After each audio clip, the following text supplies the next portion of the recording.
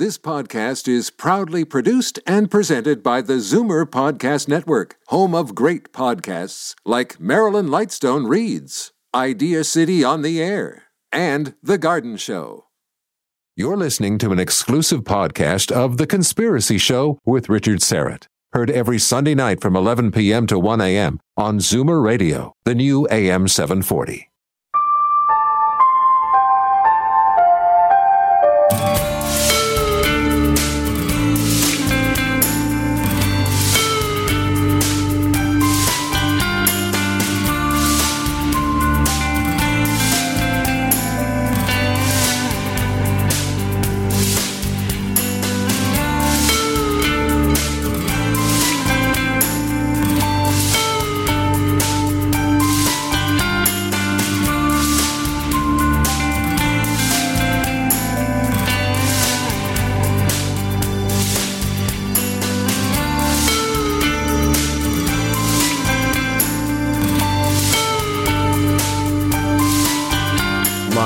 From Toronto, Canada, The Conspiracy Show with Richard Serrett from Zoomer Radio, AM 740. And welcome to the Audio Imaginarium. Come on in, weary traveler. Hang your cloak on a peg, grab a stool, and come warm yourself by the fire. There are stories to be told, and you are among friends. Carlos Cagina is the technical producer, and Ryan White is the live stream producer, and we are live streaming tonight on my YouTube channel, Strange Planet. But we're also, this is a first for us, we're also live streaming at the same time on my Rumble channel, which is Richard Serrett's Strange Planet. A special hello before we get started, and a thank you, a heartfelt thank you to Deep Paul and Tim Sullivan. Deep Paul and Tim Sullivan, two of our Star Chamber patrons. And Tim and Deep Paul, thank you so much for your generous support and loyalty. It means the world to me. It really does. If you'd like to become an official patron or Patreon supporter, sponsor of Strange Planet, just go to patreon.com/Strange Planet. Patreon.com/Strange Planet. Coming up in hour two, for those of you who are fans of cryptid horror, author, cryptid researcher D.A. Roberts will be here. He'll discuss his Apex Predator series of books, which deal with the legend of the werewolf. We'll also talk about Dogmen and Bigfoot, and perhaps the Native American legend of the Wendigo. D.A. Roberts coming up in hour two. This hour, the ancient Roman god Saturn has gone by many names, including Kronos, El, and Lel, and Molech. And the sons of Saturn were worshipped by the warrior cult of Philistine giants of David's day from the Old Testament. In his latest groundbreaking book, from Derek P. Gilbert's The Second Coming of Saturn, Derek reveals how powerful people believe the stars have aligned to bring back the old god Saturn, the occult symbols embedded in the United States Capitol that points to the return of Saturn's reign, and why Lucifer is Saturn, not Satan. Evidence that Saturn was the leader of the rebellious sons of God. And we'll discuss who is Satan, actually. Or rather, who is Saturn, actually.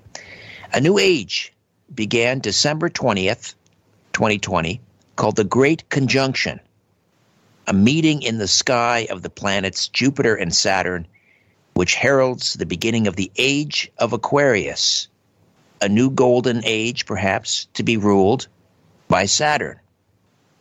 Derek P. Gilbert hosts the news analysis program 5 to 10 for Skywatch TV and co-hosts the weekly video program Sci-Fi and Unraveling Revelation with his wife, author, and analyst Sharon K. Gilbert. Derek is the author of the groundbreaking books Bad Moon Rising, The Great Inception and Last Clash of the Titans, among others, and his latest is The Second Coming of Saturn, The Great Conjunction, America's Temple, and The Return of the Watchers. Derek, how are you? Welcome back. Thank you, Richard. It's always an honor to be here. Enjoying life when the Missouri Ozarks, where things are still free. Oh, they are. Everything's pretty loose down there? Life, yes. We are basically able to live our lives without too many restrictions. So we are blessed. We've got friends on both coasts, and I know there in Toronto, you under a few more restrictions than we are here in the Ozarks. Well, God bless. This is kind of a Missouri theme show because my guest in the second hour, writer D.A. Roberts, is also down in the Ozarks. So it's a Missouri program tonight. So good. The Roman god Saturn, as you point out, goes by many names: Molech and Enlil and El and Kronos. But how did you determine that all of these different names actually are referring to the same entity, Saturn? This really grew out of the research that Sharon and I have been doing over the last couple of years for our previous books, Giants, Gods, and Dragons, Veneration, even Last Clash of the Titans. It's no secret that Kronos of the Greeks and Saturn of the Romans are the same entity, and the classical historians, the Romans and Greeks of the first few centuries of the Christian era, knew that the Phoenician god Baal-Hamon was just Kronos and Saturn by a different name, and they equated him also with El of the Canaanites. So after getting through our last project, I thought, okay, well, we've got this great conjunction coming up on the winter solstice of 2020, a date that, of course, has significance in the occult realm, where Jupiter and Saturn met in the sky at 0 degrees of the constellation Aquarius. I thought, okay, I've got all of this other research that I've sort of been collecting while researching other stuff connected to the ancient religions of Mesopotamia and the Mediterranean world. So decided to try to piece it together. And when you start following those lines of research, it's pretty clear that even the people of the ancient world, through multilingual god lists, essentially the equivalent of Google Translate from the 3rd century BC or whatever, would equate the god Dagon, for example, of the Amorites, with El of the Canaanites, and with Enlil of the Akkadians and Sumerians. And then likewise, they would equate Enlil with Kumarbi of the ancient Hurrians, and Kumarbi with So when you start piecing it all together, it's clear that this entity, going by different names, occupied the same slot in the pantheons of all of these different cultures. He was the god who took over from the sky god, sometimes by force. In several of the myths, he castrated the sky god in the process, and then was later deposed, overthrown, sometimes violently, and then confined to the netherworld. The pattern repeats, and we trace this back through human history, going back more than 5,000 years. 5,000. Okay, so I mentioned off the top that you discuss how Saturn was worshipped by the Philistine giants. So Goliath and his tribe, let's say, they were a Saturn worshiping cult. What did that entail exactly? The Saturn worshiping cult. Okay, well, not under the name Saturn, of course, but the Philistines. When David and his men went out to do battle with the Philistines, we see this in 2 Samuel chapter 18, if I remember correctly, possibly 21. Anyway, 2 Samuel, when David and his men go out to confront the giants, there are a couple of them who are named and are described as descendants of the giant, descendants of the giant. And this is where we start getting into Hebrew, and where it gets difficult for me because I don't speak or interpret Hebrew, but using the work of those who do and trying to piece this together, you find that the word descendant in the Hebrew is not ben, which means son of. It's yeladeh, which is better translated as one who was born in the house of someone, like a servant, or one who is initiated into a group. And a scholar by the name of Conrad Leroux argued some years ago that these giants who were described as descendants of Rapha, or descendants of the Rapha, which is a singular form of Rephaim, the giants that the Bible connects to the Nephilim of the pre-flood era, were more accurately described not as literal blood descendants of, but a warrior cult who venerated the spirits of what they believed were their mighty kings of long ago, the Rephaim. Now, since in the book, and in our previous book, Veneration, Sharon and I showed how the Rephaim were the demon spirits that proceeded from the bodies of the Nephilim, the giants destroyed in the flood, which giants were created by the rebellion of the sons of God mentioned in Genesis chapter 6. I put this together and suggest that this entity, who was described as the king of the Titans, Saturn of the Romans, Kronos of the Greeks, and like his other iterations like Enlil and El and Dagon and Molech, all had netherworld connections, underworld connections, that this entity was the most likely candidate for the leader of this rebellion named in the book of First Enoch, Shemiyaza, who was described as the chief of the Watchers. And we know that these entities are in the abyss, in Tartarus, in fact, because in 2 Peter 2, verse 4, he mentions the angels who God did not spare when they sinned, but cast them into hell, except the Greek word behind the English word hell there is Tartarosus, Tartarus, which was not the same place as Hades. Hades is where the run-of-the-mill human dead were confined. Tartarus was a special place in the underworld to imprison rebellious supernatural entities. Right. This is like a maximum security prison. Exactly right. Threats to the divine order of things. That's where you put the rebel angels. So these rebellious angels, or sons of God from Genesis 6, I equate with the Titans of Greek and Roman mythology. Shemiyaza, chief of the Watchers, equated with Saturn, Kronos, or Dagon, who would have been the chief god of the Philistines, the creator of the spirits, the demons worshipped by Goliath and his colleagues. So Saturn is Shemirazai? Yes. In my view, I think that equation holds up. All right, but we mentioned the Philistines, but it goes back further, right? You take the worship of Satan back further to the Urkesh in northern Mesopotamia? Right. Urkesh is a site that was excavated between 1984 and 2011 by a husband and wife team of archaeologists at the UCLA. And their research is really phenomenal because this city was the oldest known city founded by a group of people called the Hurrians. The Hurrians. They're mentioned in the Bible as the Horites. They were developing urban civilization in northern Mesopotamia at the same time the Sumerians were developing their civilization in the south. And the most striking find at this city of Urkesh, which is in northeastern Syria, almost a literal stone's throw from the border with Turkey, was a temple dated to the middle of it's about 3500 BC, dedicated to this chief god Kumarbi. Kumarbi is just another identity worn by Kronos, Saturn, etc., etc., etc. Back about 1940, texts were found in what is now Turkey that described how Kumarbi became the king of the gods and then was overthrown by his son.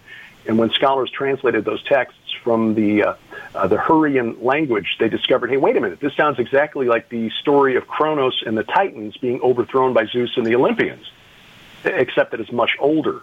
Again, that Hurrian city established about 3500 BC, and because of certain type of pottery that is very unique, the Bucciolatis, the archaeologists from UCLA, were able to trace this culture back to about 1,000 years earlier, to about 4500 BC, in the Ararat Plain, which just happens to be the lowlands below the mountains where Noah's Ark is supposed to have come to rest.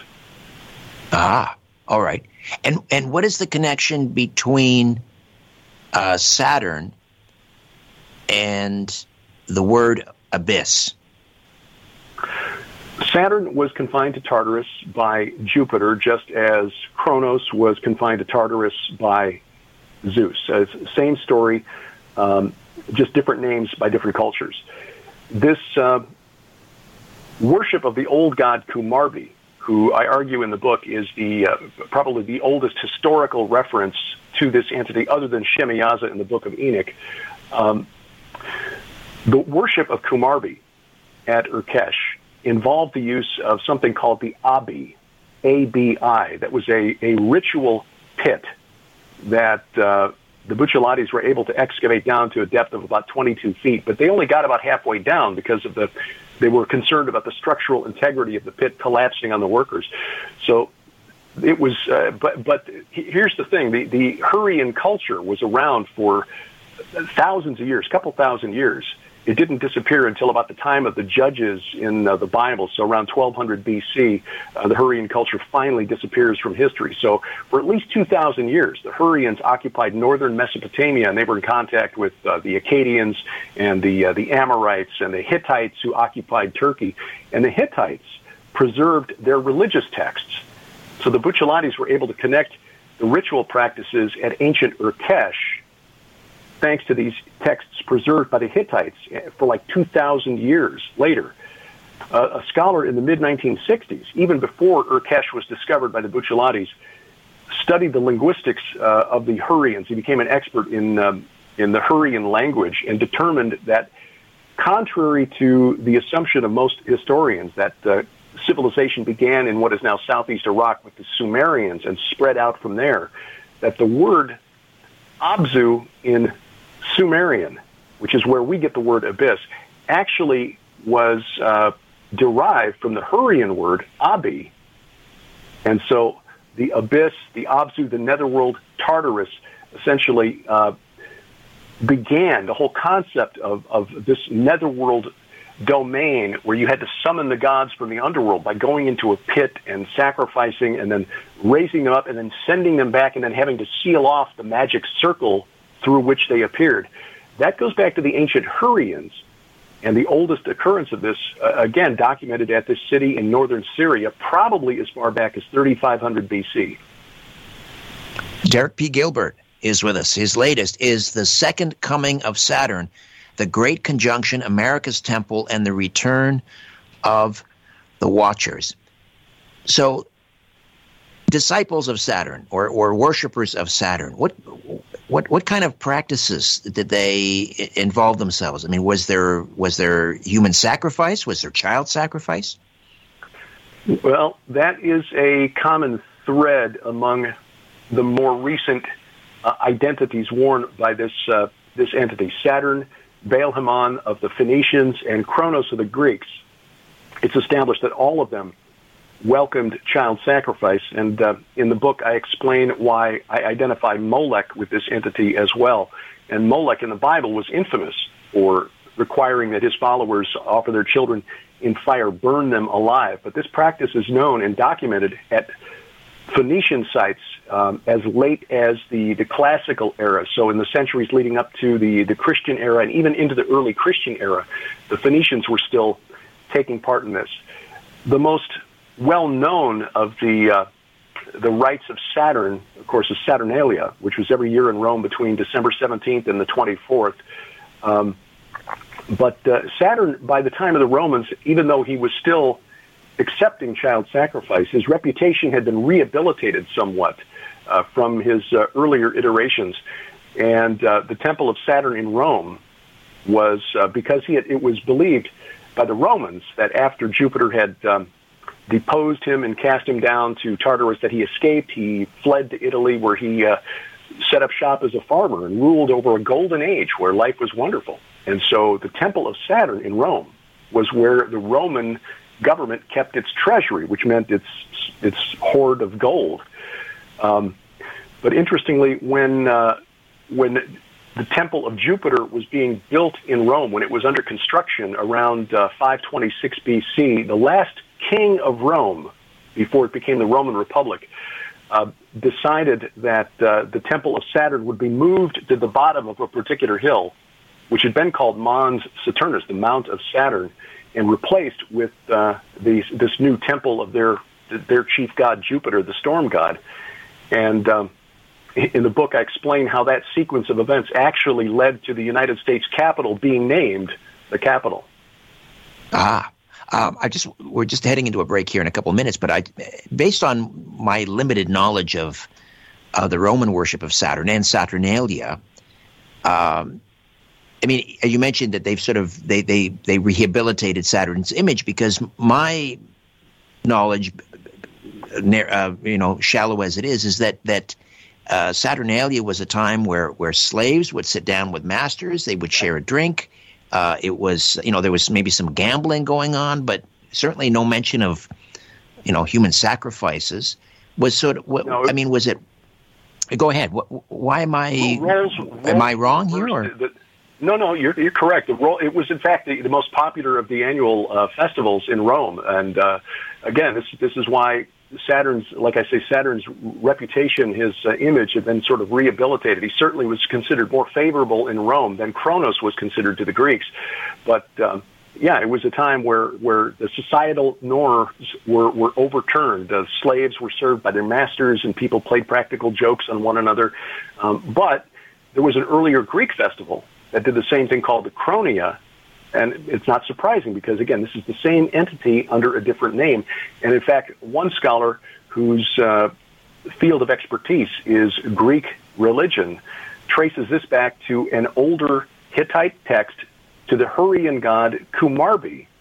And so it appears that what we call the Saturnalia today actually originated with the old Hurrian god Kumarbi hundreds of years, perhaps even more than 1,000 years before the first documented celebration of the Saturnalia in Rome. All right, we'll take a quick time out, Derek. Stay put. We'll come back, continue to discuss the ancient worship of Saturn, the second coming of Saturn. Derek's latest, the second coming of Saturn, the Great Conjunction, America's Temple, and the Return of the Watchers. Back with more in 3 minutes. Don't go away.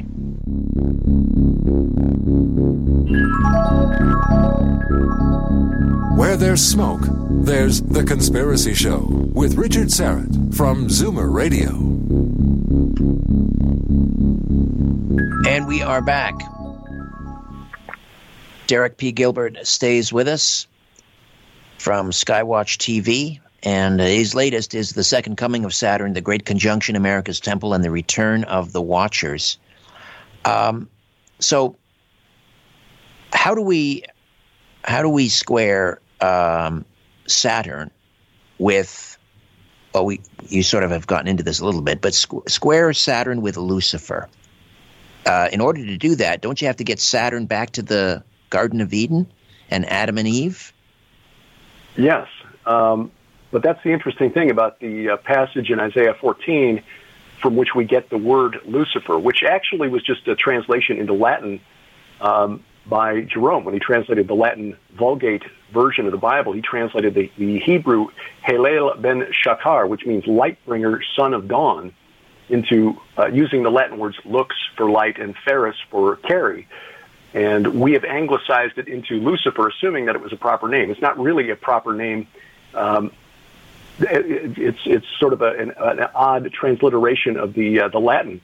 But when you read Isaiah chapter 14 and the parallel chapter in Ezekiel 28, which scholars agree describes the same event, there's nothing in either of those chapters that mentions the temptation of Adam and Eve as the reason for that particular rebel being cast out of Eden.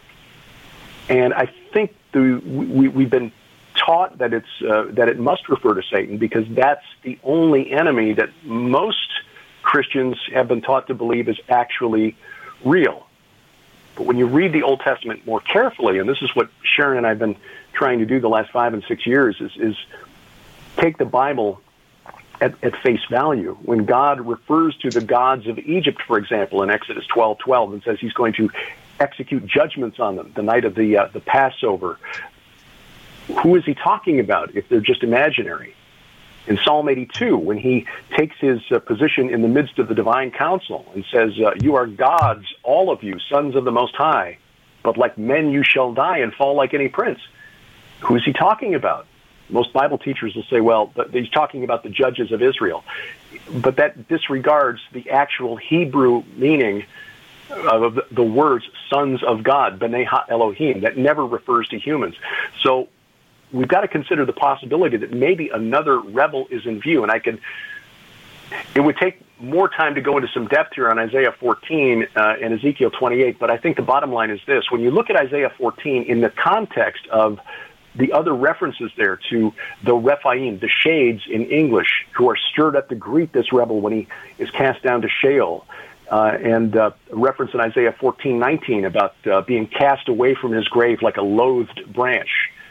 We showed in a previous book that word translated branch, assuming that it's based on the Hebrew word netzer, is actually based on an Egyptian loan word that was used to describe the god Osiris, the god of the dead, who's being cast out because you are like a loathed dead god. Satan still was roaming the earth at least through the first century. We see in the Old Testament, in the time of Job, that God is in the heavenly courtroom of the Most High. Hey, look at this dude Job here. I think I can tempt him to curse your name. And in Zechariah chapter 4, Satan is accusing the high priest of Israel in the days of Zechariah and Zerubbabel, a high priest named Joshua.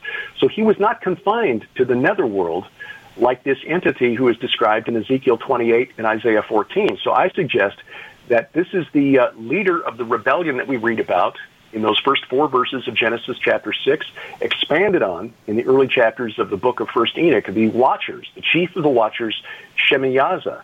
And what I think is really intriguing about this is that when you read Ezekiel 28 closely, and you read about how every precious stone was his covering, those are the same stones that were described when God gave the instructions to Moses for building the ephod of the high priest.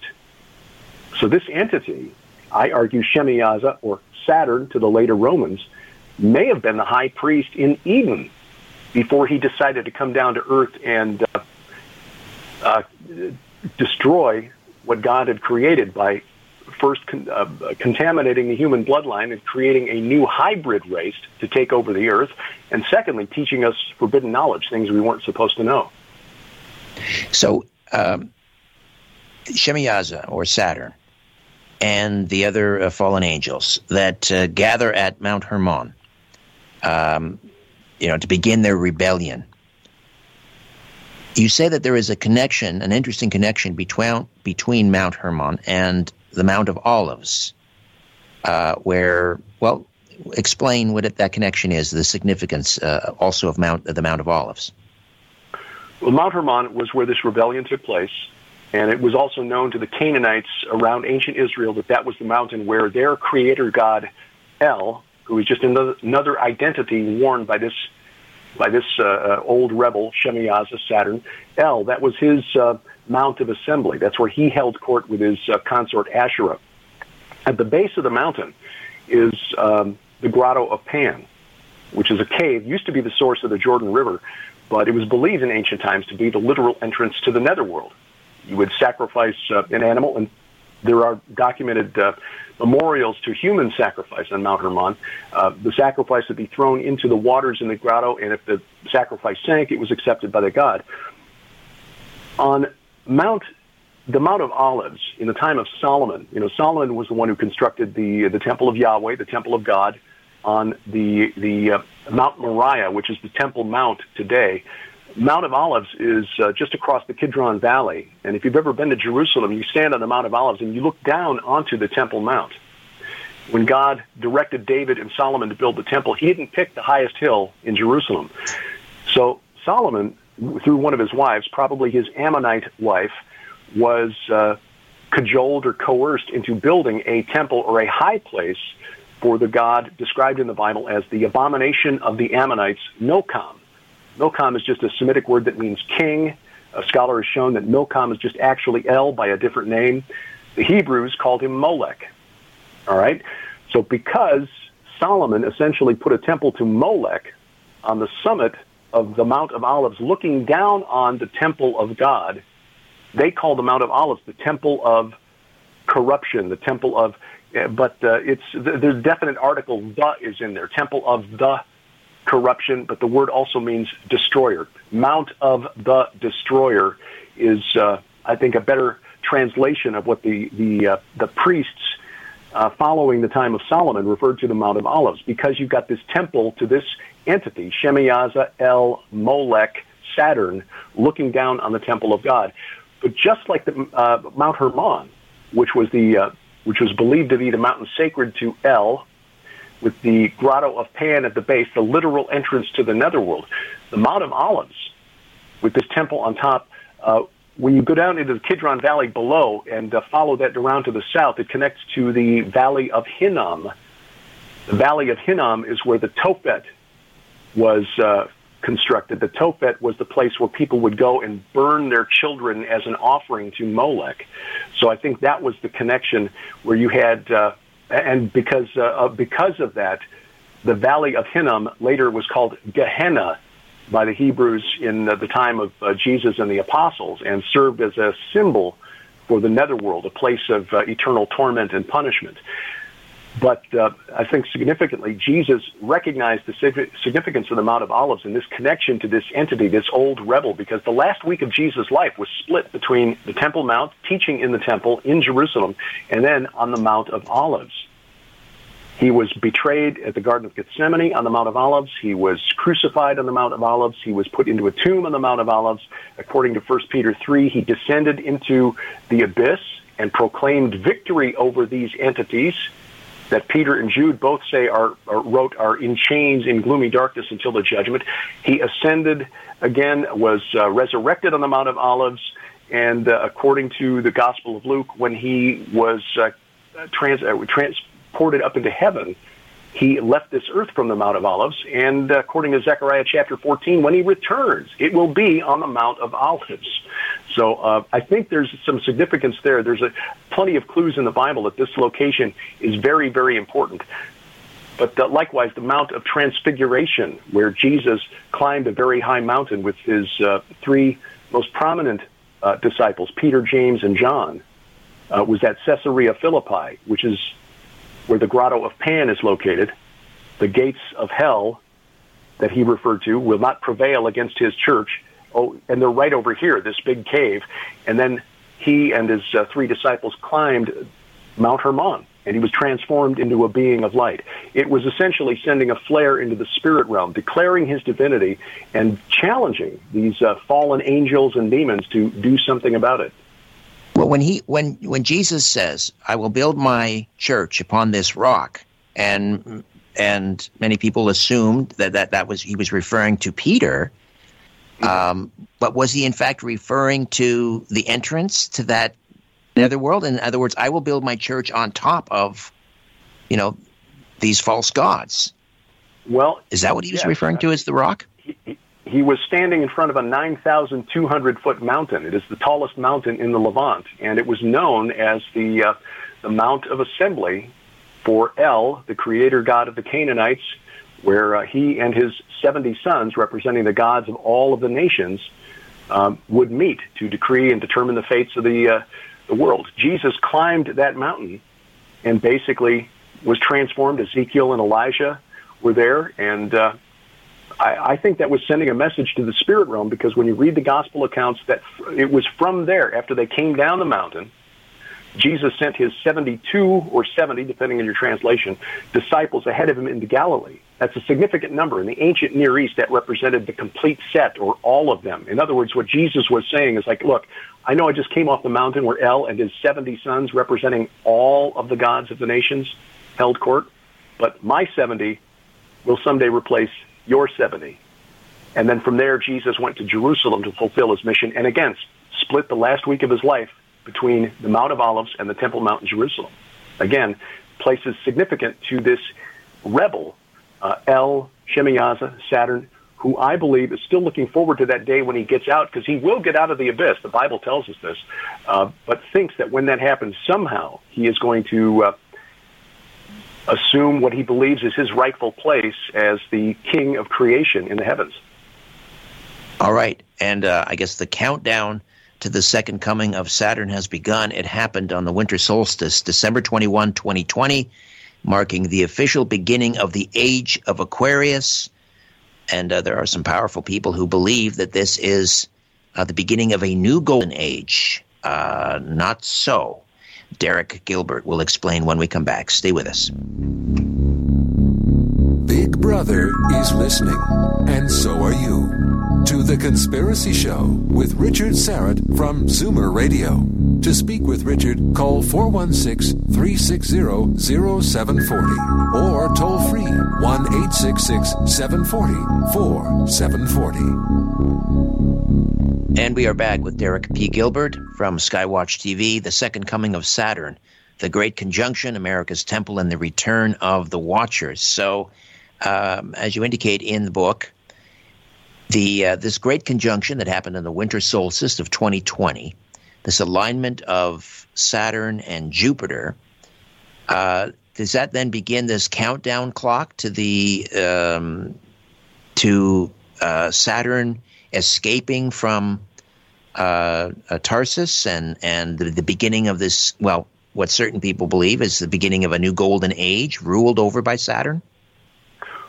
Well, the abyss isn't going to open up until God gives us permission for that. So I don't want to stoke any fear, but I do believe that there are people looking to the poem by the Roman poet Virgil, who wrote his fourth eclogue around 40 BC, just after the assassination of Julius Caesar. They look at this as prophecy. And this was written probably as a political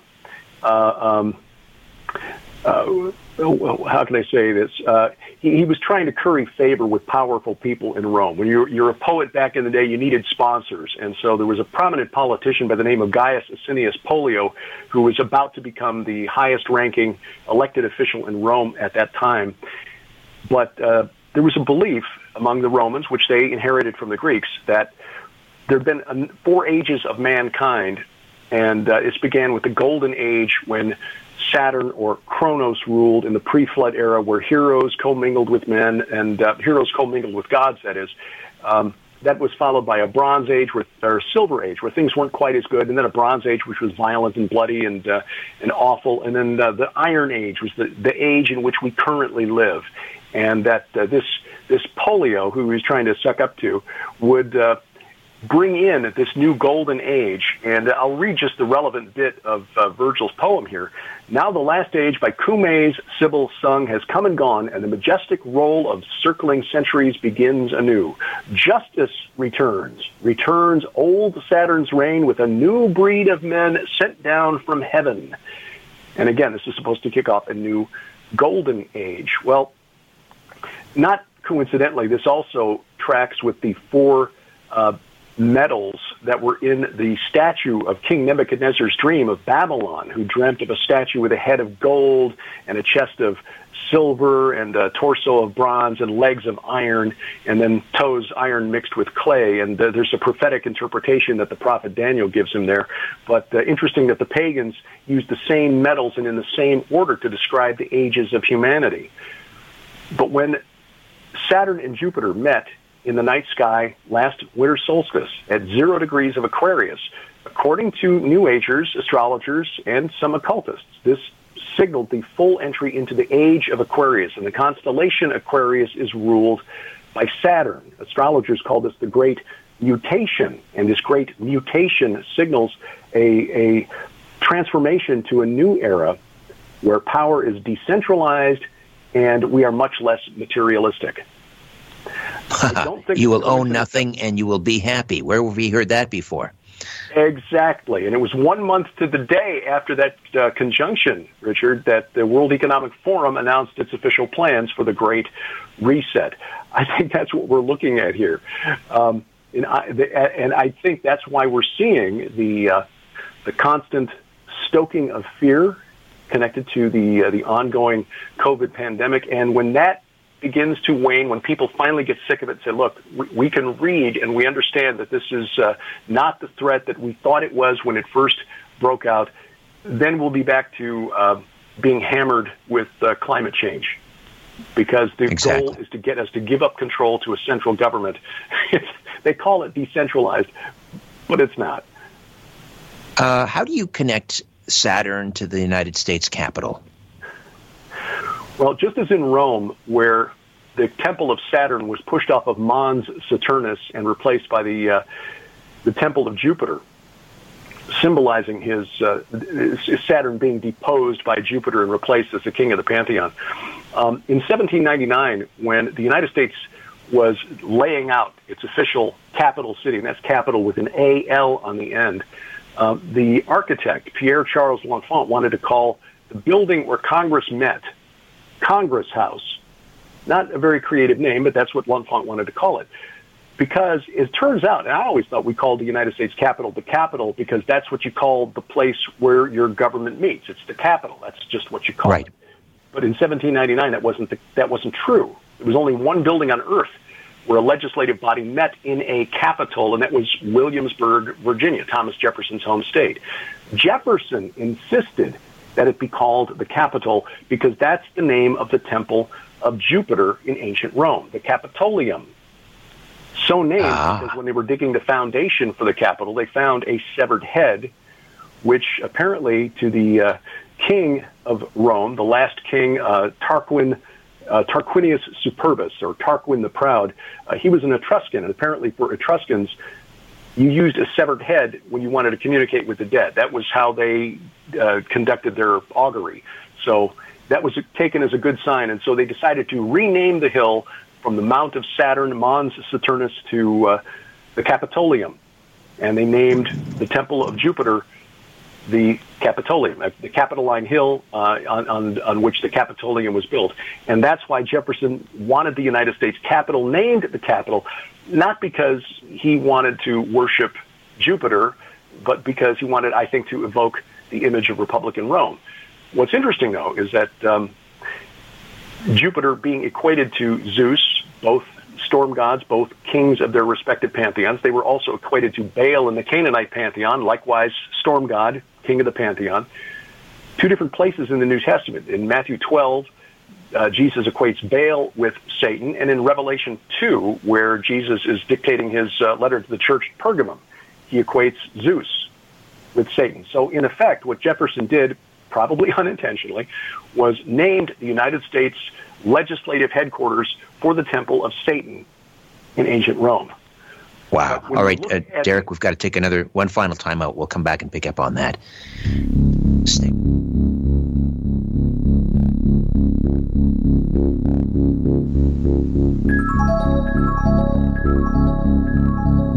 Peering into the shadows, where the truth often hides. You're listening to The Conspiracy Show with Richard Serrett from Zoomer Radio. PIN numbers, passcodes, social insurance numbers.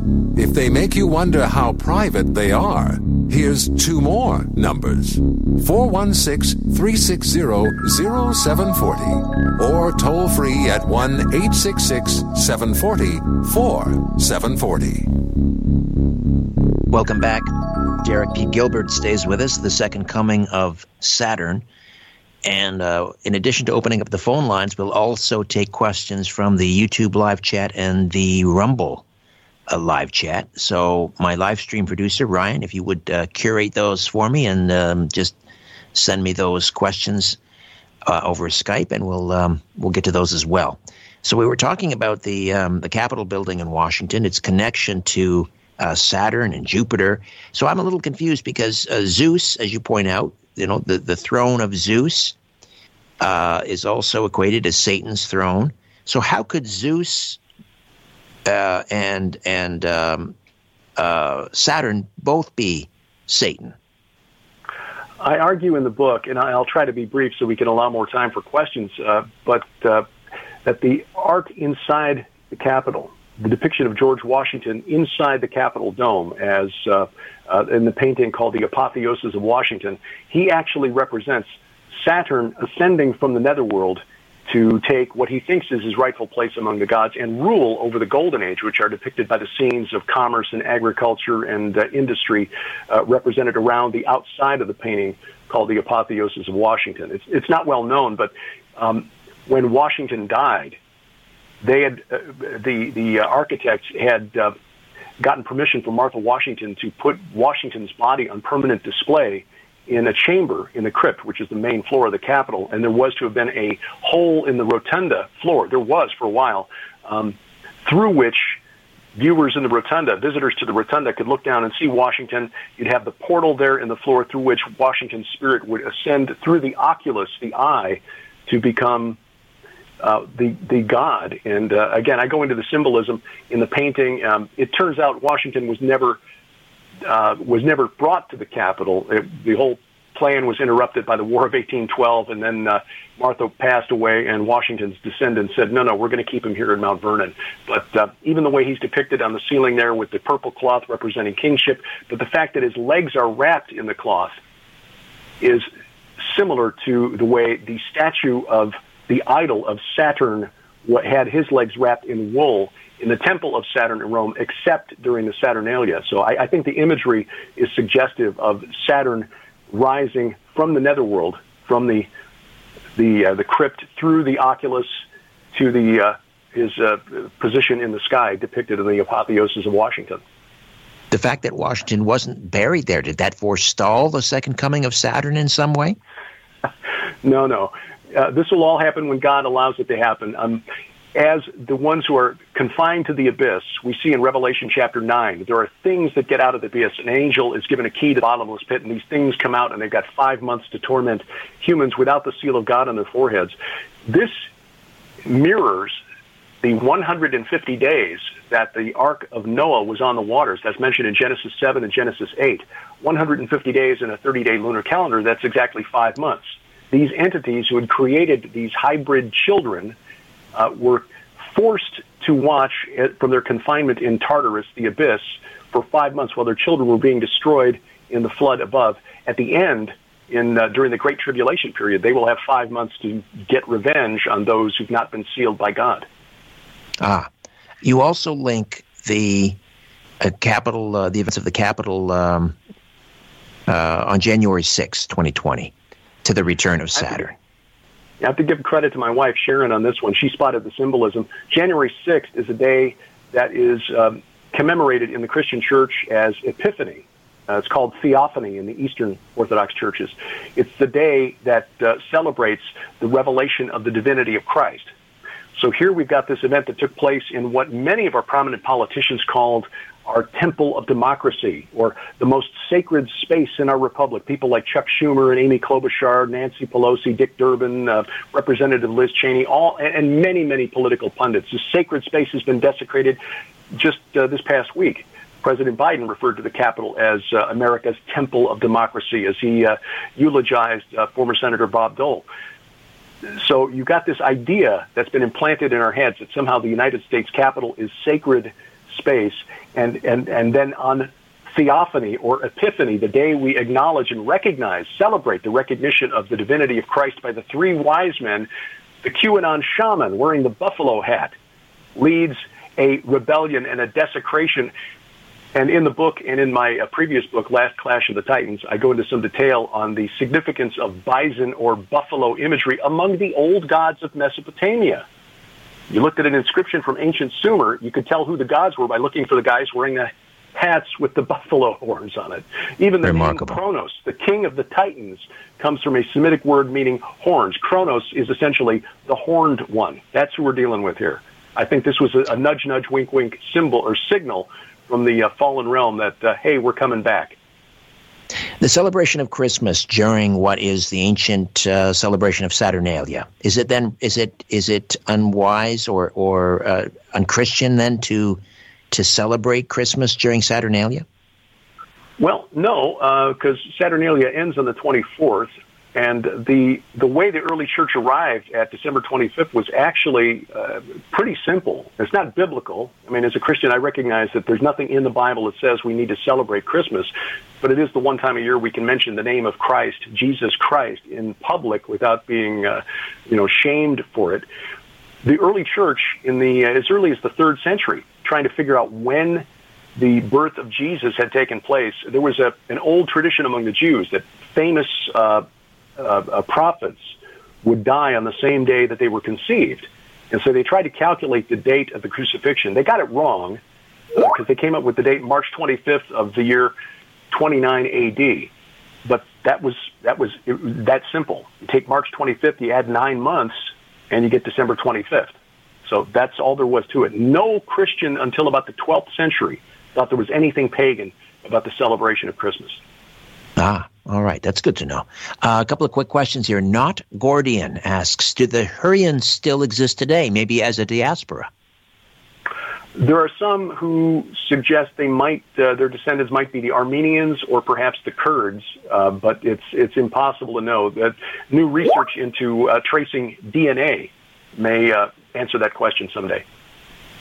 Renee Image asks, I think you sort of answered this, but she saw a documentary called Belly of the Beast, which shows how the Capitol has a secret chamber. Is this true? Well, you mentioned the secret chamber beneath the rotunda, correct?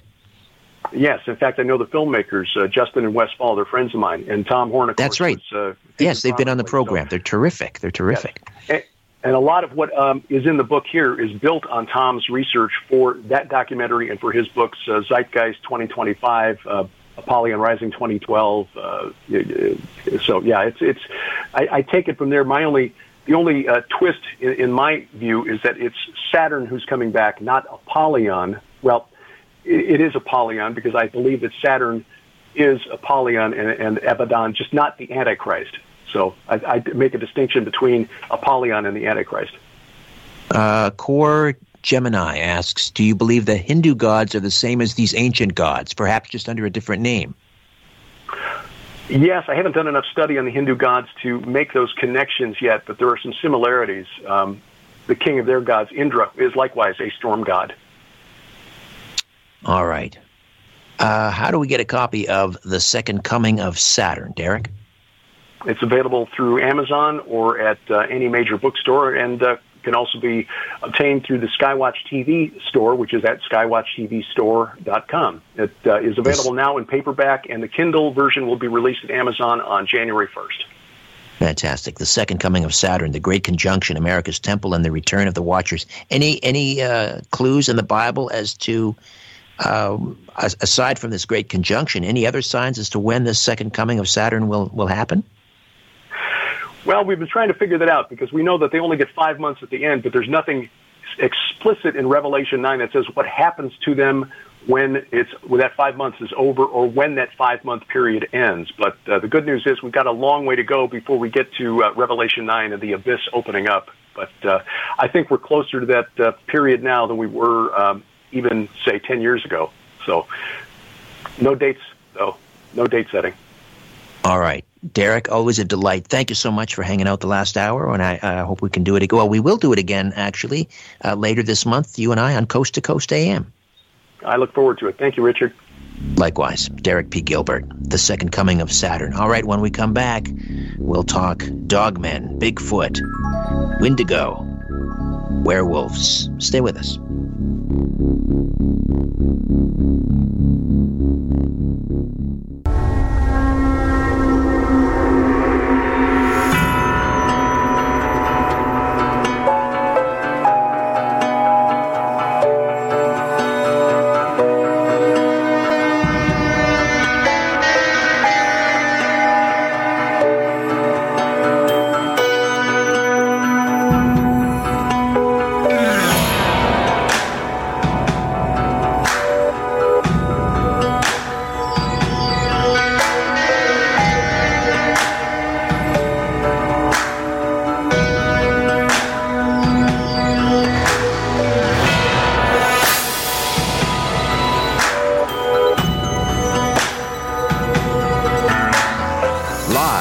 From Toronto, Canada, Earth, The Conspiracy Show with Richard Sarrett on Zoomer Radio.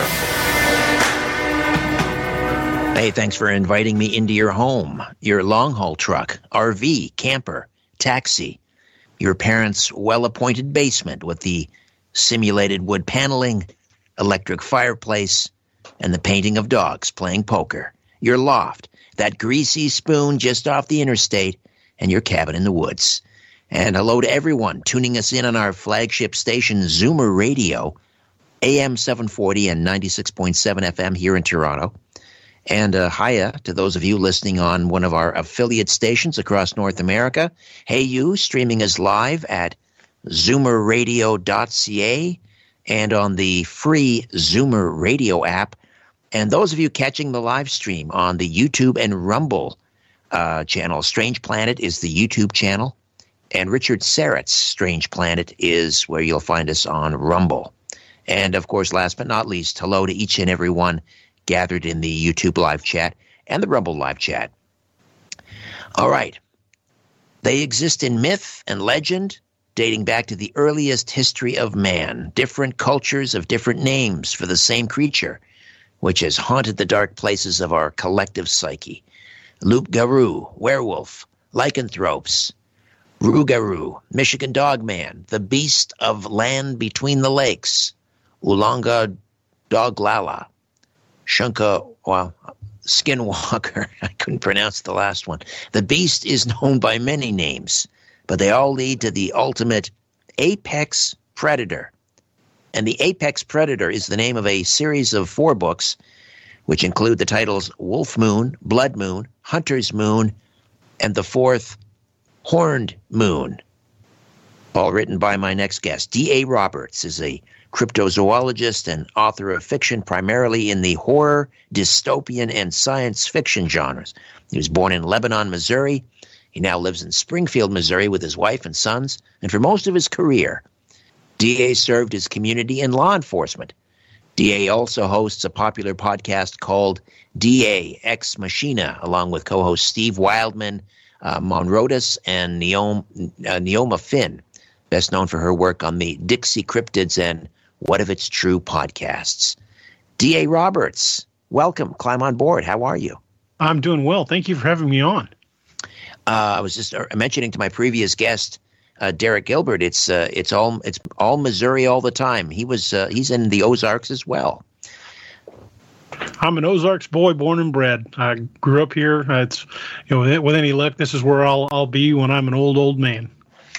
All right. Well, I got to ask you to sort of begin your journey into this whole field of cryptids and cryptid horror writing on the lap of your Uncle Buddy. Tell me about your Uncle Buddy. My Uncle Buddy was an amazing man. He married into the family. He was full-blood Cherokee Indian, but he married my mother's sister. And he was like a second father to me. I just adored him. He passed away in December of 2019. And it was a very, very deep loss to lose him. I thought and still think the world of my Uncle Buddy. But being Cherokee, I grew up listening to him tell stories about native legends and tales of different creatures that existed in their mythos. And then later I realized that some of these creatures were very much cryptids, and there are sightings all over the world and all over the United States of these creatures. But I spent my formative years going camping and hunting on his land, and I grew up listening to those stories, and those really helped shape my imagination for where I wanted to be. That's part of what made me want to be a writer in the first place. Between him and my mother really encouraged me to not only be an avid reader, but to pursue writing as well. And it's those early tales that really inspired me. So you tell the story of how you had this interest in Bigfoot and Dogmen, and you watched, like many of us of our generation, Leonard Nimoy's In Search Of, and oh yeah. And, there were Bigfoot movies and, of course, the Patterson film that came out in 1967. And you would go around to your relatives, as a young man or a young boy, really asking, what do you think? Or is Bigfoot real? Have you ever seen one? And they thought you were being just silly. And then one day your Uncle Buddy pulled you aside and whispered, what? He picked me up after I'd been asking everybody, about Bigfoot, and they were all laughing at me because I was a fairly young kid. But that glint, that changing, defining moment was when Uncle Buddy set me in his lap when nobody else was around and goes, "They're real because I've seen them." And wow. From then on, I was just hooked. I couldn't stop thinking about them. How'd you sleep that night, by the way? Well, my imagination is always been something my siblings and my parents just marveled at, because I was always creating these little goofy stories as a kid. And after my mother passed away, I found that she'd kept a lot of them in a drawer, and they were horrible. I mean, they were written by 6-7-year-old. They were really terrible. But her encouragement really is what inspired me to want to continue the writing career. And it's something I love to do. I love being able to share stories with people. And I've been so fascinated and involved in asking people about cryptids and going out camping and looking for evidence, searching all these years, looking for my own experiences and talking to people who have had their own, that I have used these experiences that I've gathered both from my own personal experience and people to shape the behaviors of the creatures that I write about in my fiction. But to have confirmation from an adult, and someone that you admired, that they are real, I mean, that must have, I mean, it's one thing to be interested in them and to read about them and to fantasize about them, but to have an adult say they're real, I mean, did that scare you? It was a paradigm shift. I really was already firmly convinced they were out there. But for, like you said, for someone, an adult, to just admit, yes, they're real and I've seen them. And Uncle Buddy was not the kind of guy to spin yarns. He if he told me something, I believed it. He was just that type of person. He didn't even want alcohol on his property. He was not a drinker. He smoked a pipe, but that was like his only vice. He was just a hell of a man. And for him to tell me something like that, I had no doubt whatsoever he was telling me the truth. And he saw them on his property, did he? Yes, he did. He lived there's a little town outside of where I grew up, and Lebanon is not a big town. It's only 12 to 15,000 now, and it was probably 8,000 when I was a kid. And I grew up on a farm north of Lebanon, and Uncle Buddy had 108 acres on land near the Niagara River Valley. Then the closest town was a little bitty town called Eldridge, Missouri, and Eldridge is really nothing more than a couple of houses and a gas station. That's it. It's just a tiny little hamlet in the middle of nowhere, and he was probably 15 miles from it. Wow. And so what did he see on his land? He said he had a basement with a walkout basement, and he had his pool table down there. And he told me he was walking down the stairs one night and flipped on the light to go down to play pool. And he stopped about halfway down the stairs when he saw a Bigfoot creature standing in the sliding glass door. It was shut, but it was just standing there looking at him. And he said it filled the entire sliding glass door. I said, well, what'd you do? He goes, well, I reached for a rifle. And I turned and looked, and it was already moving away. He said, so he went out the door, and he lived on a bluff that went down to the Niagara River Valley, and it was descending the bluff that there's no way any human could have went down it. It was probably a 75-degree angle straight down almost, and it was just grabbing rocks and trees and everything it could get its hands on, and went straight down that bluff and down into the river valley. My word. I said, did you shoot at it? And he said, no, I did not.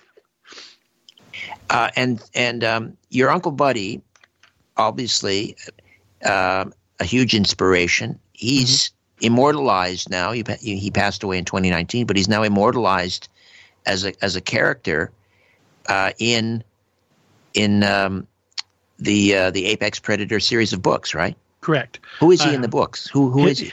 I based a character named Jay Matoska off of him, and Matoska means white bear, and that character is just very much Uncle Buddy. I mean, anybody that knows him knows that character is based on him. My siblings spotted it immediately. And tell me about the other protagonist, Gray Eagle. William Gray Eagle is he's half Lakota, half Cherokee, and he joined the military. After a career in the military, he became a cop, and when this creature starts killing people in the little department that he works for, he realizes that it's not a normal creature, especially when he starts trying to track it. And the first part of the first book, Wolf Moon, is him reconciling what he's been trained in versus what his spiritual beliefs are. And he basically has to come to grips that those two not only intersect, but he has to use the training from one and the beliefs from his spiritual side to help stop this creature. It takes all of his abilities to do it. So what is the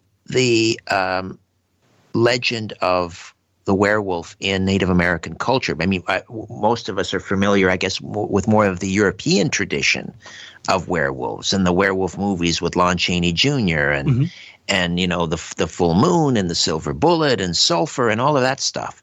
But is it the same type of legend that comes when we're talking about werewolves? Well, with the Cherokee term is Ulonga Doglala.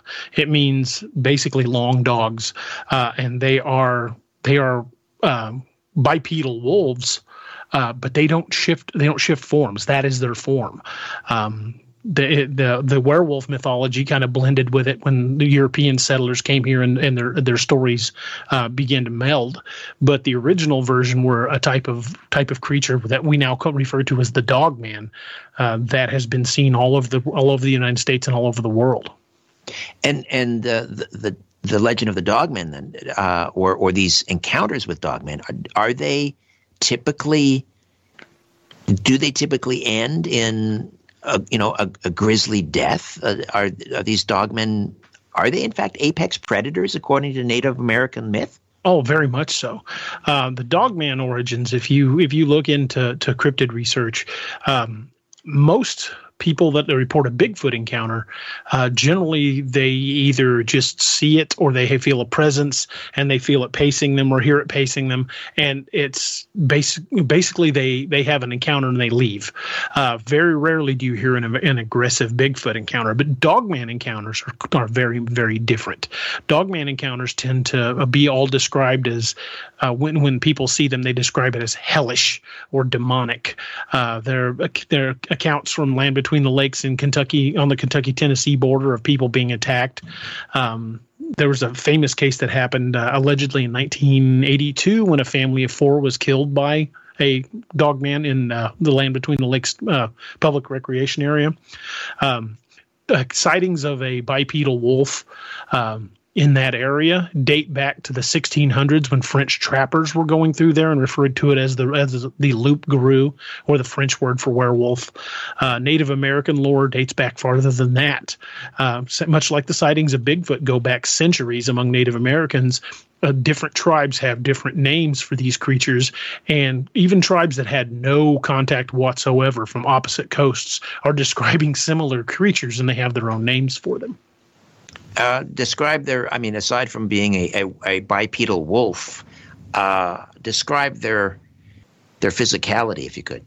They are usually described as having very spindly-looking hands, almost like a raccoon. They're human-like hands, but if you've ever seen a raccoon's hands, they look almost like they have an extra digit. They don't, but they're really kind of oddly shaped. But they also end in claws. Their hands don't look normal, but they do have human-like hands. Some are described as having plantigrade feet, while others are described as digitigrade. Meaning, can you explain the difference there? Plantigrade feet are like ours, walking on a flat foot, like a human or a primate. Digitigrade are like a dog's back leg. They have that kind of hawk to it. Yes.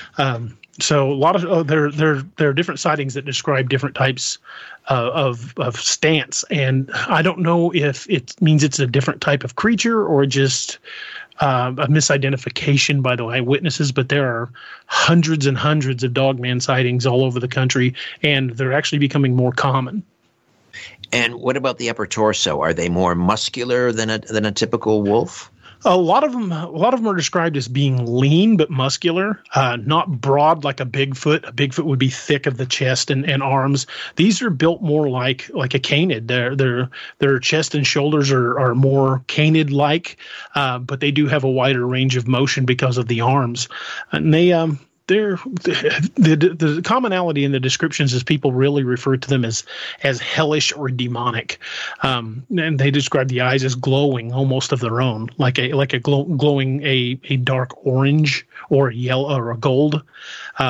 one of my favorite accounts I read about happened outside of the land between the lakes area, as a man was in bed one night, and he had a dog door in his kitchen for his dog to go in and out. Well, his dog woke him up whining in his bedroom, which was uncommon, and it was growling toward the stairs. So he got up and grabbed a shotgun and went downstairs, and there was a dog man halfway through his dog door trying to get into his kitchen. Oh, my. And before he could get a shot off, it ducked back out and took off. But had his dog not alerted him, it might have gotten in the house. What about the fangs, the incisors? Are they larger than a typical canine? They are larger, but it's because of the size scale is much bigger.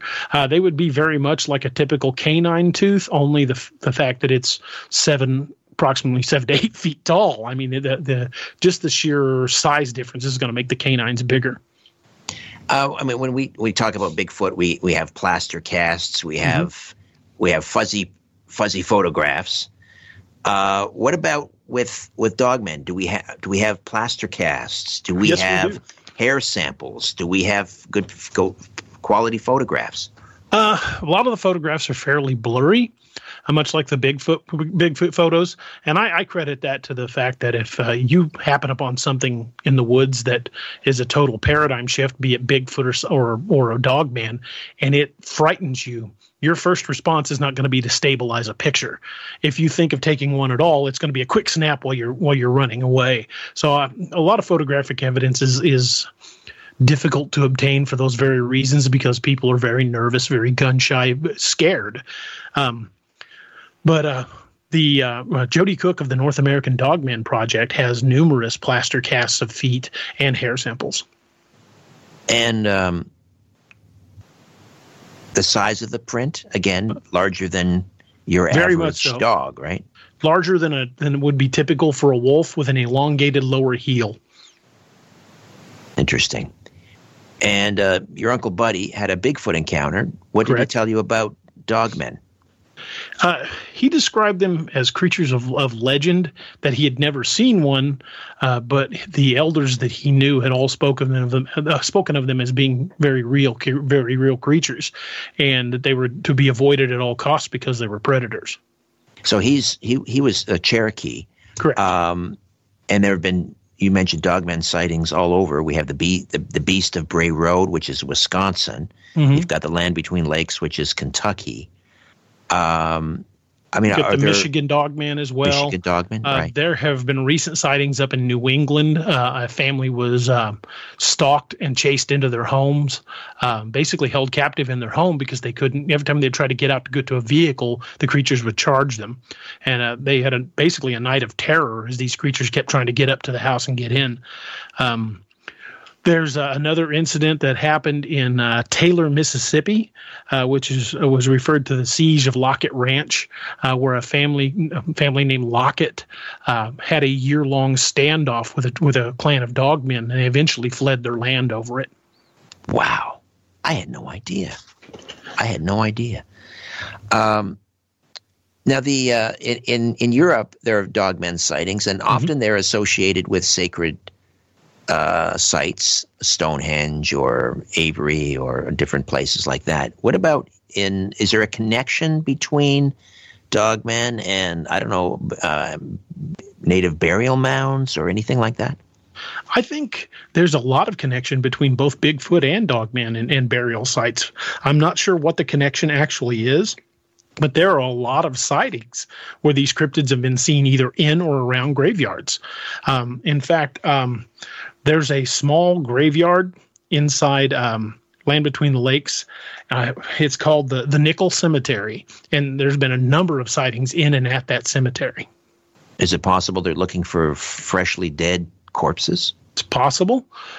They might be drawn to the smell of carrion, or they might be hoping to catch somebody unawares that's not paying attention, at planting flowers or something.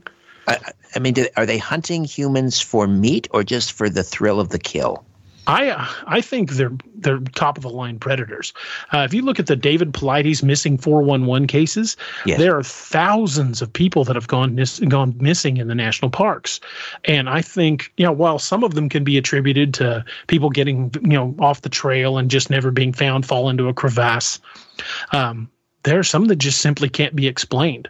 When they call in search and rescue, trained dogs will refuse to follow the scent. They might find a piece of bone of the person years later in an area that was searched many, many times.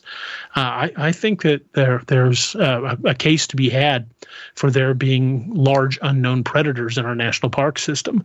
And the reason I believe that is if you're familiar with the book The Wilderness Hunter, written by Teddy Roosevelt. Yes. Teddy Roosevelt talks about the Bauman incident where a Bigfoot type creature killed a trapper and the other one fled. There's a growing number of researchers that think that Bauman was actually Teddy Roosevelt, and he used an assumed name because he had political aspirations when he wrote the book. He didn't want people to think he was crazy. So Bauman had a direct contact with a deadly cryptid that killed his partner. And if that was, in fact, Teddy Roosevelt, it would explain the fact that as soon as he became president, one of the first things he did was create the national park system, which isolates millions of acres of land in hard-to-reach areas. Brilliant, brilliant. All right, D.A., we'll take a quick time out. This is good, folks. D.A. Roberts. And we're talking cryptids. We're talking cryptid horror novels. Apex Predator is a series of 4 books. We'll delve further into some Native American legends of cryptids as well. Stay with us. Don't go away. If you're sure your phone isn't tapped, call now. 416-360-0740 or toll free at 1-866-740-4740. Keeping an eye on the New World Order. This is The Conspiracy Show with Richard Sarrett from Zoomer Radio. To speak with Richard, call 416-360-0740 or toll free 1-866-740-4740. I'll tell you what, I have a whole new, appreciation isn't the right word, respect for Dogmen. I had no idea that they were this closely aligned with the legend of the werewolf. I thought that people had sightings of Dogmen. Maybe they had kind of an unsettled feeling. I had no idea that Dogmen were apex predators, that they were tearing human beings limb from limb, perhaps devouring their flesh. D.A. Roberts is with us, and his series of 4 books, The Apex Predator. Again, the titles are Wolf Moon, Blood Moon, Hunter's Moon, and this is the 4th and final installment, Horned Moon. What's a horned moon? The horned moon is when the moon is waning and most of it is blocked out, except for the little sliver at the bottom that looks like a set of horns. So waxing and waning. I got it. Correct. There will be more books in the series. The next one's going to be called Dark Moon. Okay. Is there a connection, according to Native American legends and the Dogmen? Is there a connection between lunar cycles and appearances of the Dogmen? Yes and no. The first moon of the new year, generally during the coldest time of the year in January, is known as the wolf moon, when the beasts are ravening at the edge of the camp, when the creatures that are still active are looking for food because a lot of it's gone dormant or left for warmer pastures. I think the Native Americans very much believed that these creatures came more in the harsh winters than they did in the times of plenty, because a predator like this would eat what it could catch, and I would say something that size could easily catch a deer or an elk. And do the Native Americans believe that and you as well, that Dogmen are flesh and bone, or are they in part a spiritual entity? Well, there's schools of thought on both of that. There's a condition known as cynocephaly, which talks about it dates back centuries. It's a condition whereupon they have a human type body, but the head of a dog, much like Anubis. In fact, I believe it's Saint Michael is known as the dog-headed saint, and a lot of the Catholic depictions show him as having the head of a dog. No, I'm sorry, it's Saint Christopher, not Saint Michael. But cynocephaly has been reported for centuries. They spoke of men with the heads of wolves and the lion men of Judah in the Bible. Marco Polo and Christopher Columbus both spoke of dog-headed creatures on islands they visited during their journeys. So creatures with the head of a dog that appear almost human have been something that people have been talking about, that not just in recent years, but dating back to antiquity. So it's not just Native American lore; it's been prevalent everywhere. Looking, I mean, when you talk about the god Anubis, the Egyptians firmly believed that there were people with the head of animals. The condition is not unheard of. It's pretty terrifying, but it's not unheard of. So, are the Dogmen? Are there any sort of supernatural aspect to them? I would think so. Yes, I think that there is something more supernatural about them, but. I think they're also very much flesh and blood. It's a type of creature that is so steeped in lore and myth that we don't know 100% what it is. There's so many people that, like, especially with Bigfoot, they lean toward a supernatural aspect, or they think that there might be an alien connection with Bigfoot. And a lot of Native American tribes believe that Bigfoot is a trans-dimensional creature, that it can come in and out of our dimension whenever it chooses to. And a lot of that also travels over to the Dogman. So it's very possible that it's a supernatural creature. But I've my background in law enforcement, I tend to lean toward what I can tangibly find as evidence. So me personally, I think it's a flesh and blood creature. It's just very strong. Are they seen in the daytime? There have been a lot of accounts of it in the daytime. There were dogmen that have been reported by the U.S. Border Patrol near the U.S.-Mexico border in Arizona and New Mexico. Really? Very much so, yes, sir. My word. And are they fleet of foot? Very quick. Much like a wolf, you're not going to outrun one. Even though it's walking upright. There are a lot of accounts, and this is something I find very interesting about the Dogman. There are a lot of accounts of people that report seeing the Dogman on all fours prior to it approaching them. And just before it stood up, they would hear a popping sound, much like you crack your knuckles, and then it would stand up and have hands. To me, that speaks of a type of morphology to the hands that would allow them to transition from going on all fours and still be able to use the hands later, almost like they're drawing their fingers back and going back to a more paw-like structure. So they would be much faster on all fours. And in order for them to be seen all over the country, what kind of breeding population would we need, do you think? It would be hard to estimate, but considering how many acres of unexplored land there are in the North America alone, I mean, look at the Canadian wilderness, the vastness of unexplored areas.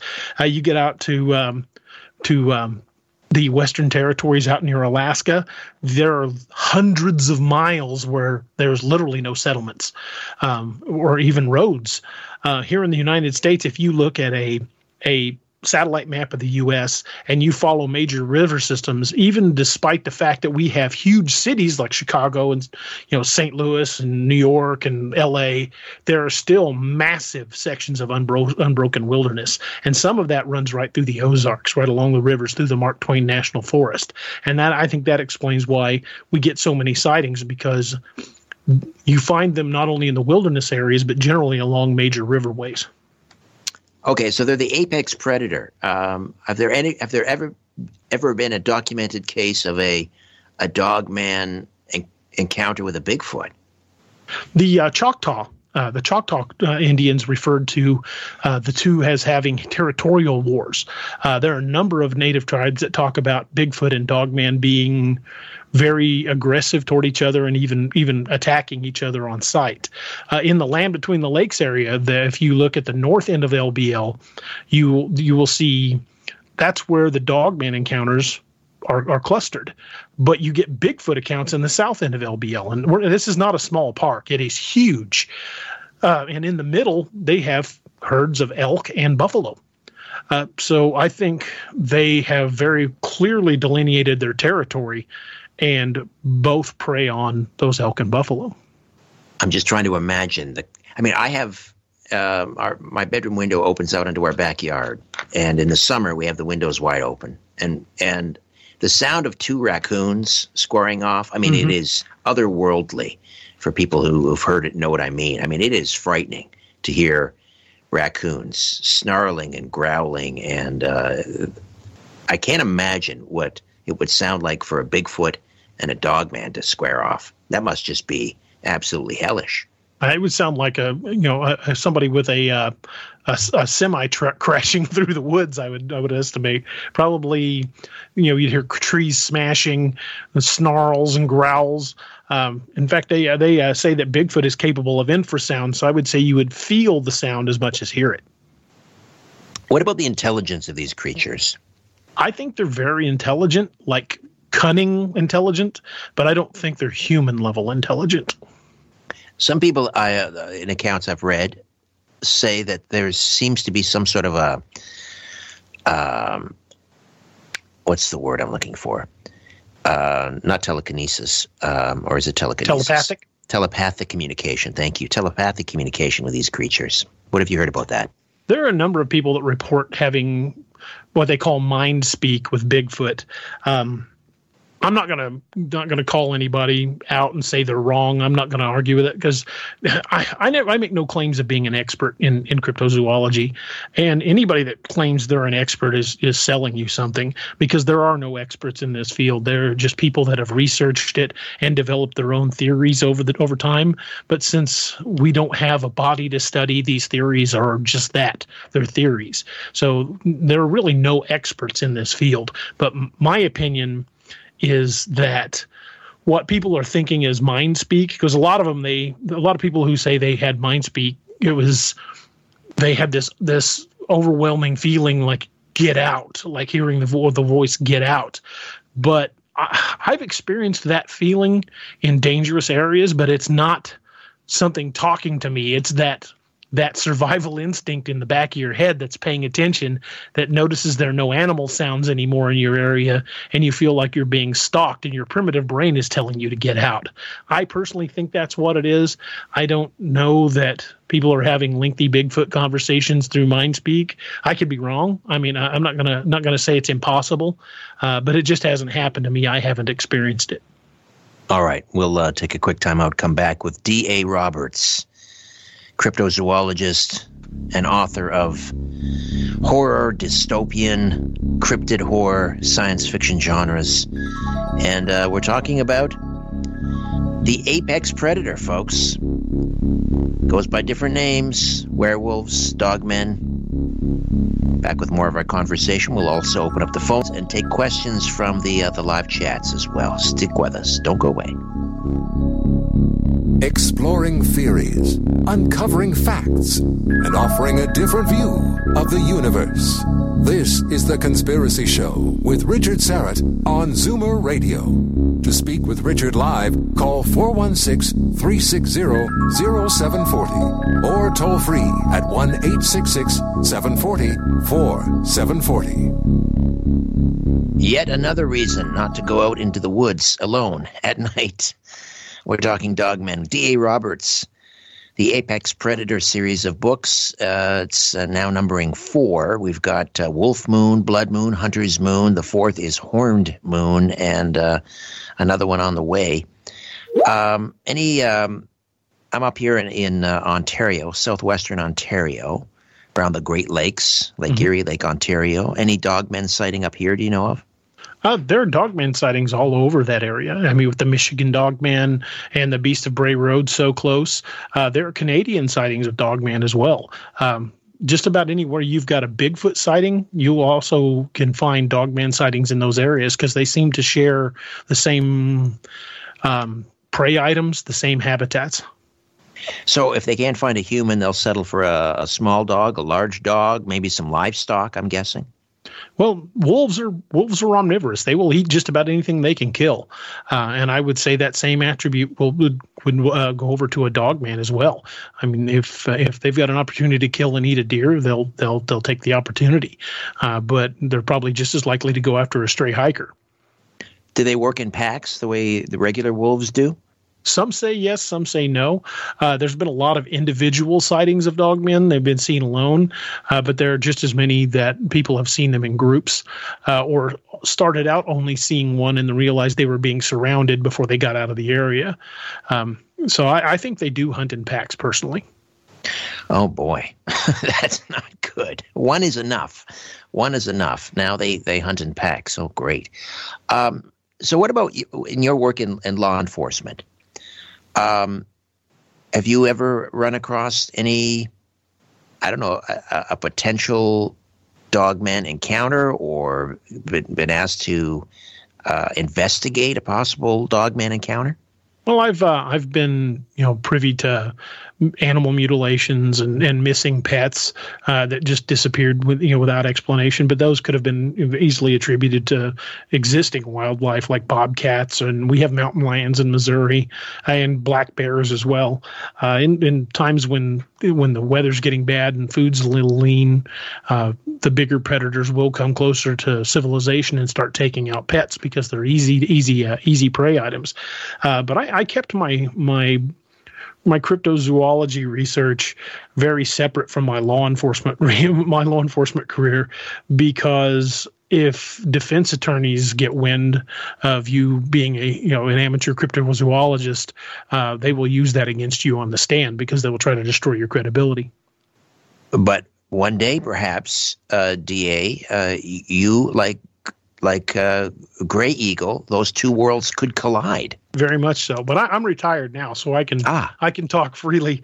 But I have a lot of friends that are still in law enforcement that have had experiences that have told me the experiences, but said never attach my name to this because it'll ruin my credibility on the defensive stand.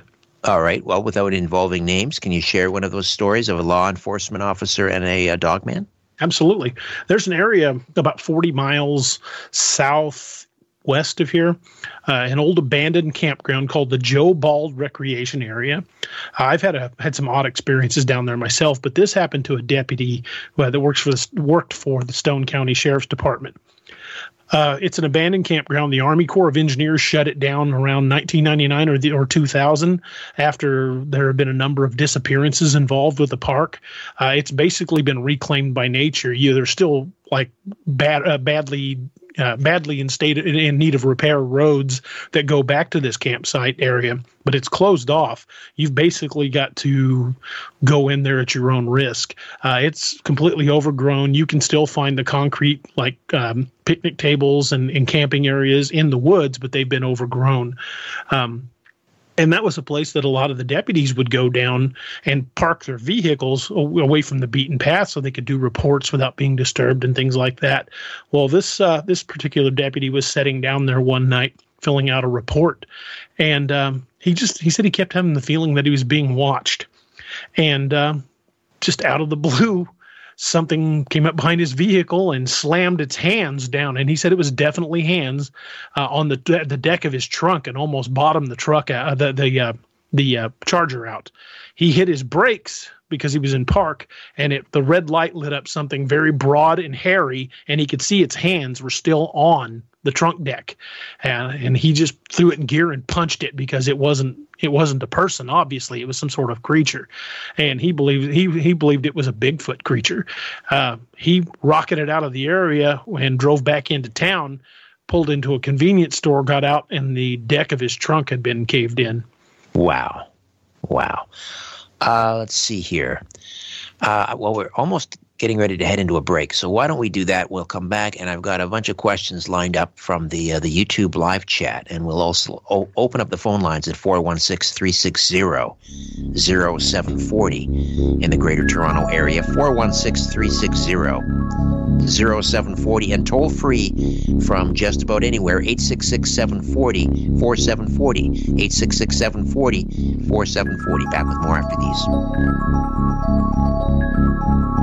The world is being pulled over your eyes. This is The Conspiracy Show with Richard Sarrett from Zoomer Radio.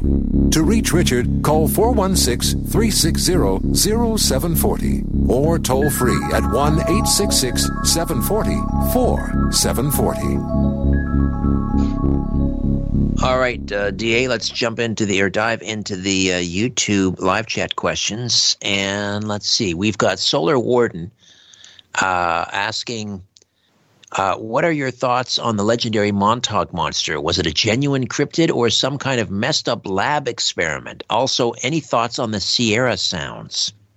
Well, I think the Montauk monster was probably an experiment due to the close proximity to the Plum Island Research Facility. I think it was an experiment that somehow escaped, and it would also explain why the body just vanished after a few days. So I would very much think that the Montauk monster was probably a government experiment, something that they were performing experiments on or something. I have actually on my podcast, I was able to interview Ron Moorhead. We talked at length about the Sierra sounds. The recordings he made were analyzed by the Navy, and they put it through a linguistics computer to try to determine if it was a language. And not only was it determined to be a language that they couldn't break the code on, it exhibited characteristics both above and below the human vocal spectrum. So there's no way a human could have made it, and it was definitely a language. So I think Ron Moorhead legitimately captured Bigfoot speaking. As I interviewed him a couple of years ago, if memory serves, he described the language as sounding almost like what did he say, samurai or something like that? Yeah, they referred to it as samurai chatter. Yeah. All right. Let's see. Show Me the Truth 74 asks, a bit of a long shot, but do you have any stories from Pomme de Terre State Park in Missouri? I've camped there many times and saw possible UFOs. I have camped in Pomme de Terre many times myself. There are a number of Bigfoot accounts in that area, including one where a fisherman that was near the dam spotted two of them at the edge of the water like they were trying to catch fish. Oh, wow. Amazing. Our good friend YY asks, what can you tell us, DA, about Wendigo and skinwalkers?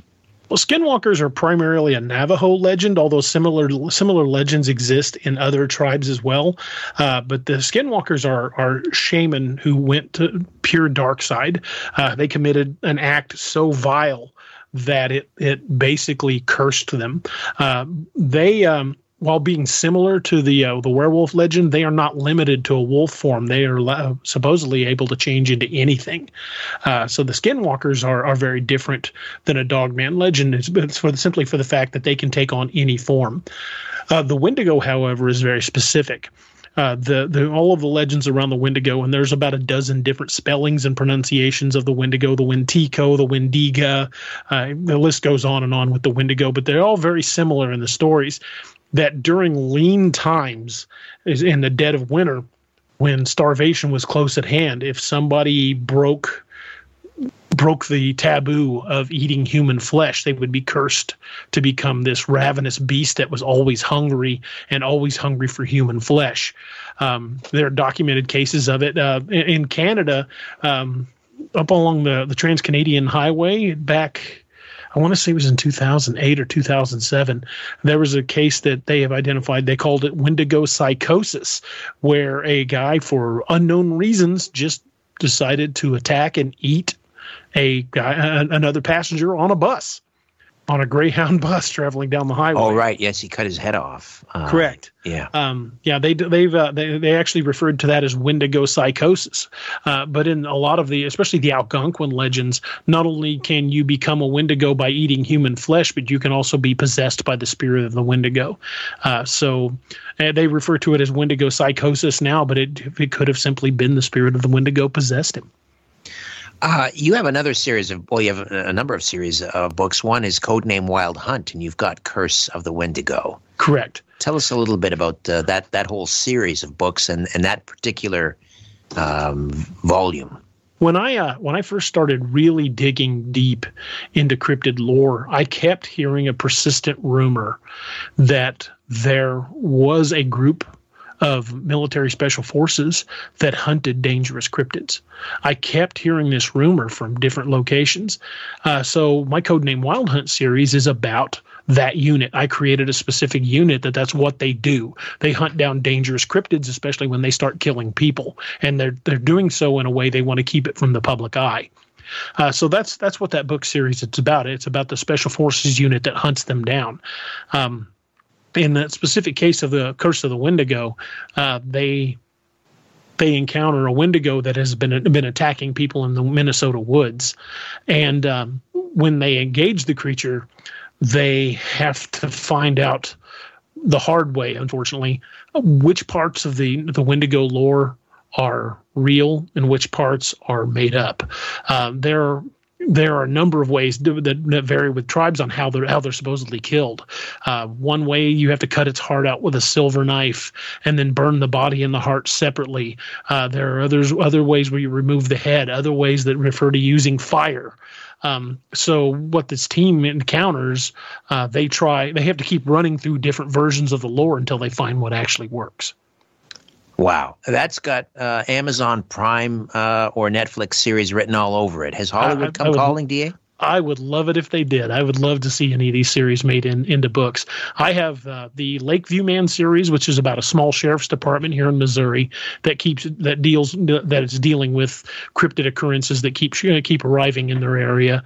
I have of course, Apex Predator series, the Codename Wild Hunt series, a new series that has one book out called The Nightmare Hunter, which is it's very much, think Carl Kolchak. It's one of my favorites. Yes. It's an investigative reporter that's digging into these cryptid reports, and through basically dumb luck, very much in the Carl Kolchak fashion, discovers they're real and winds up neck deep in it. I've also got a fantasy series in the works. The first book is not out yet. I have a sci-fi series called The Lost Legion. There are 2 books of that out. And I have a zombie series called The Ragnarok Rising Saga. It's a 10-book series where I blend elements of the zombie apocalypse with Norse mythology. Oh, that's brilliant. That's brilliant. Sigma 6 asks, DA, what are your thoughts on Skinwalker Ranch? Any idea what's going on there? There is so much going on with the Skinwalker Ranch. I don't know that I could really nail it down to any one thing. They've seen UFOs there. They've seen Skinwalker-type creatures there. They've seen portals open. I think that area is a nexus point. Maybe the dimensional barriers are thinner there. I don't know. I do know that land was cursed. Years and years ago, the Ute tribe began enslaving the Navajo. And when the Navajo fled that area, they cursed it. And that land has been cursed, and everybody that's lived on it has either fled or sold the land in a very, very short order. That land has changed hands a lot over the last 100 years, but it was allegedly cursed by Navajo shaman who were getting vengeance against the Uinta Ute for enslaving their people. We were just talking about the Night Stalker and Carl Kolchak, one of the great characters of all time, and I just noticed on the Skype call you're wearing a straw fedora. Is that an homage to Mr. Kolchak? Yes, sir. It's actually a reproduction. It's called the Night Stalker. Oh, wow. I got to get me one of those. If you look online, you look up reproduction of the Carl Kolchak hat, or I can find the link and send it to you. But it's an authentic reproduction of Carl's hat. Do you have the seersucker suit as well? No, my wife would probably kill me if I showed up in a seersucker suit. Nobody could wear a seersucker suit and sneakers the way that flash cube cameras. Yeah, and Darren McGavin could. Yes, indeed. So, what's next? I mean, my gosh, are you writing? How do you write? Do you write long form? Do you bang it out on a manual typewriter? That's the way I picture you, is hammering away on a manual typewriter. I would love to do that, to write on a manual typewriter, because I just love the feel of it. But transferring that into Word documents is extremely difficult. So I do my writing on the computer. I used to actually write it out by hand. And then my wife would transcribe it onto the computer for me. But in an incident that I won't go into, I'm left-handed. I sliced open my left hand between the thumb and the palm, and it was like 48 stitches to put it back together. And as a result, if I write with my I'm left-handed again. If I write for any length of time, my hand cramps so bad I can't write very long. So now I just got into the habit of typing it all on the computer, and now that's pretty much how it goes. But I do want to get one of those old manual typewriters for the shelf in my writing room. Well, now they have the computer keyboards that sound and feel like a manual typewriter. Yeah, I told my wife I wanted one of those for Christmas. I hope I get it. There you go. All right. Well, what a delight, DA. I can't believe I've been in this business 20 years, and this is the first time we've crossed paths. So it's going to be the first of many, I hope. I hope so, yes. You're just absolutely captivating, and now you gave me yet another reason to check under my bed before I hop into the old Schlafensack. Have you ever scared yourself with your writing? I've written scenes that were emotionally draining, and I've also written scenes that have kind of given me the willies. Like I was writing one scene in one of the Lakeview Man books. I was actually the first Lakeview Man book. And my wife tapped on the door and she's like, honey, it's 3:00 in the morning and the dog wants out. I don't want to go out in the yard by myself. Do you want to take him? And I said, yeah, sure. So I grabbed my jacket and it was chilly out and I took the dog into the backyard. And I just had this weird heebie-jeebie feeling the whole time because I'd just been writing this really creepy scene. I'm like, okay, the dog's going to go out during the daylight from here on out. All right. Well, a great pleasure, D.A. Thank you so much. Thank you. D.A. Roberts. Look for all of his books at Amazon. The Apex Predator.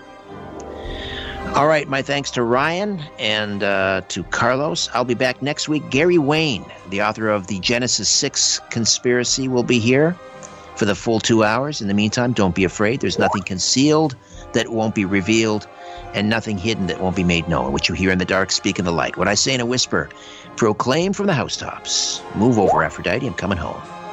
Good night.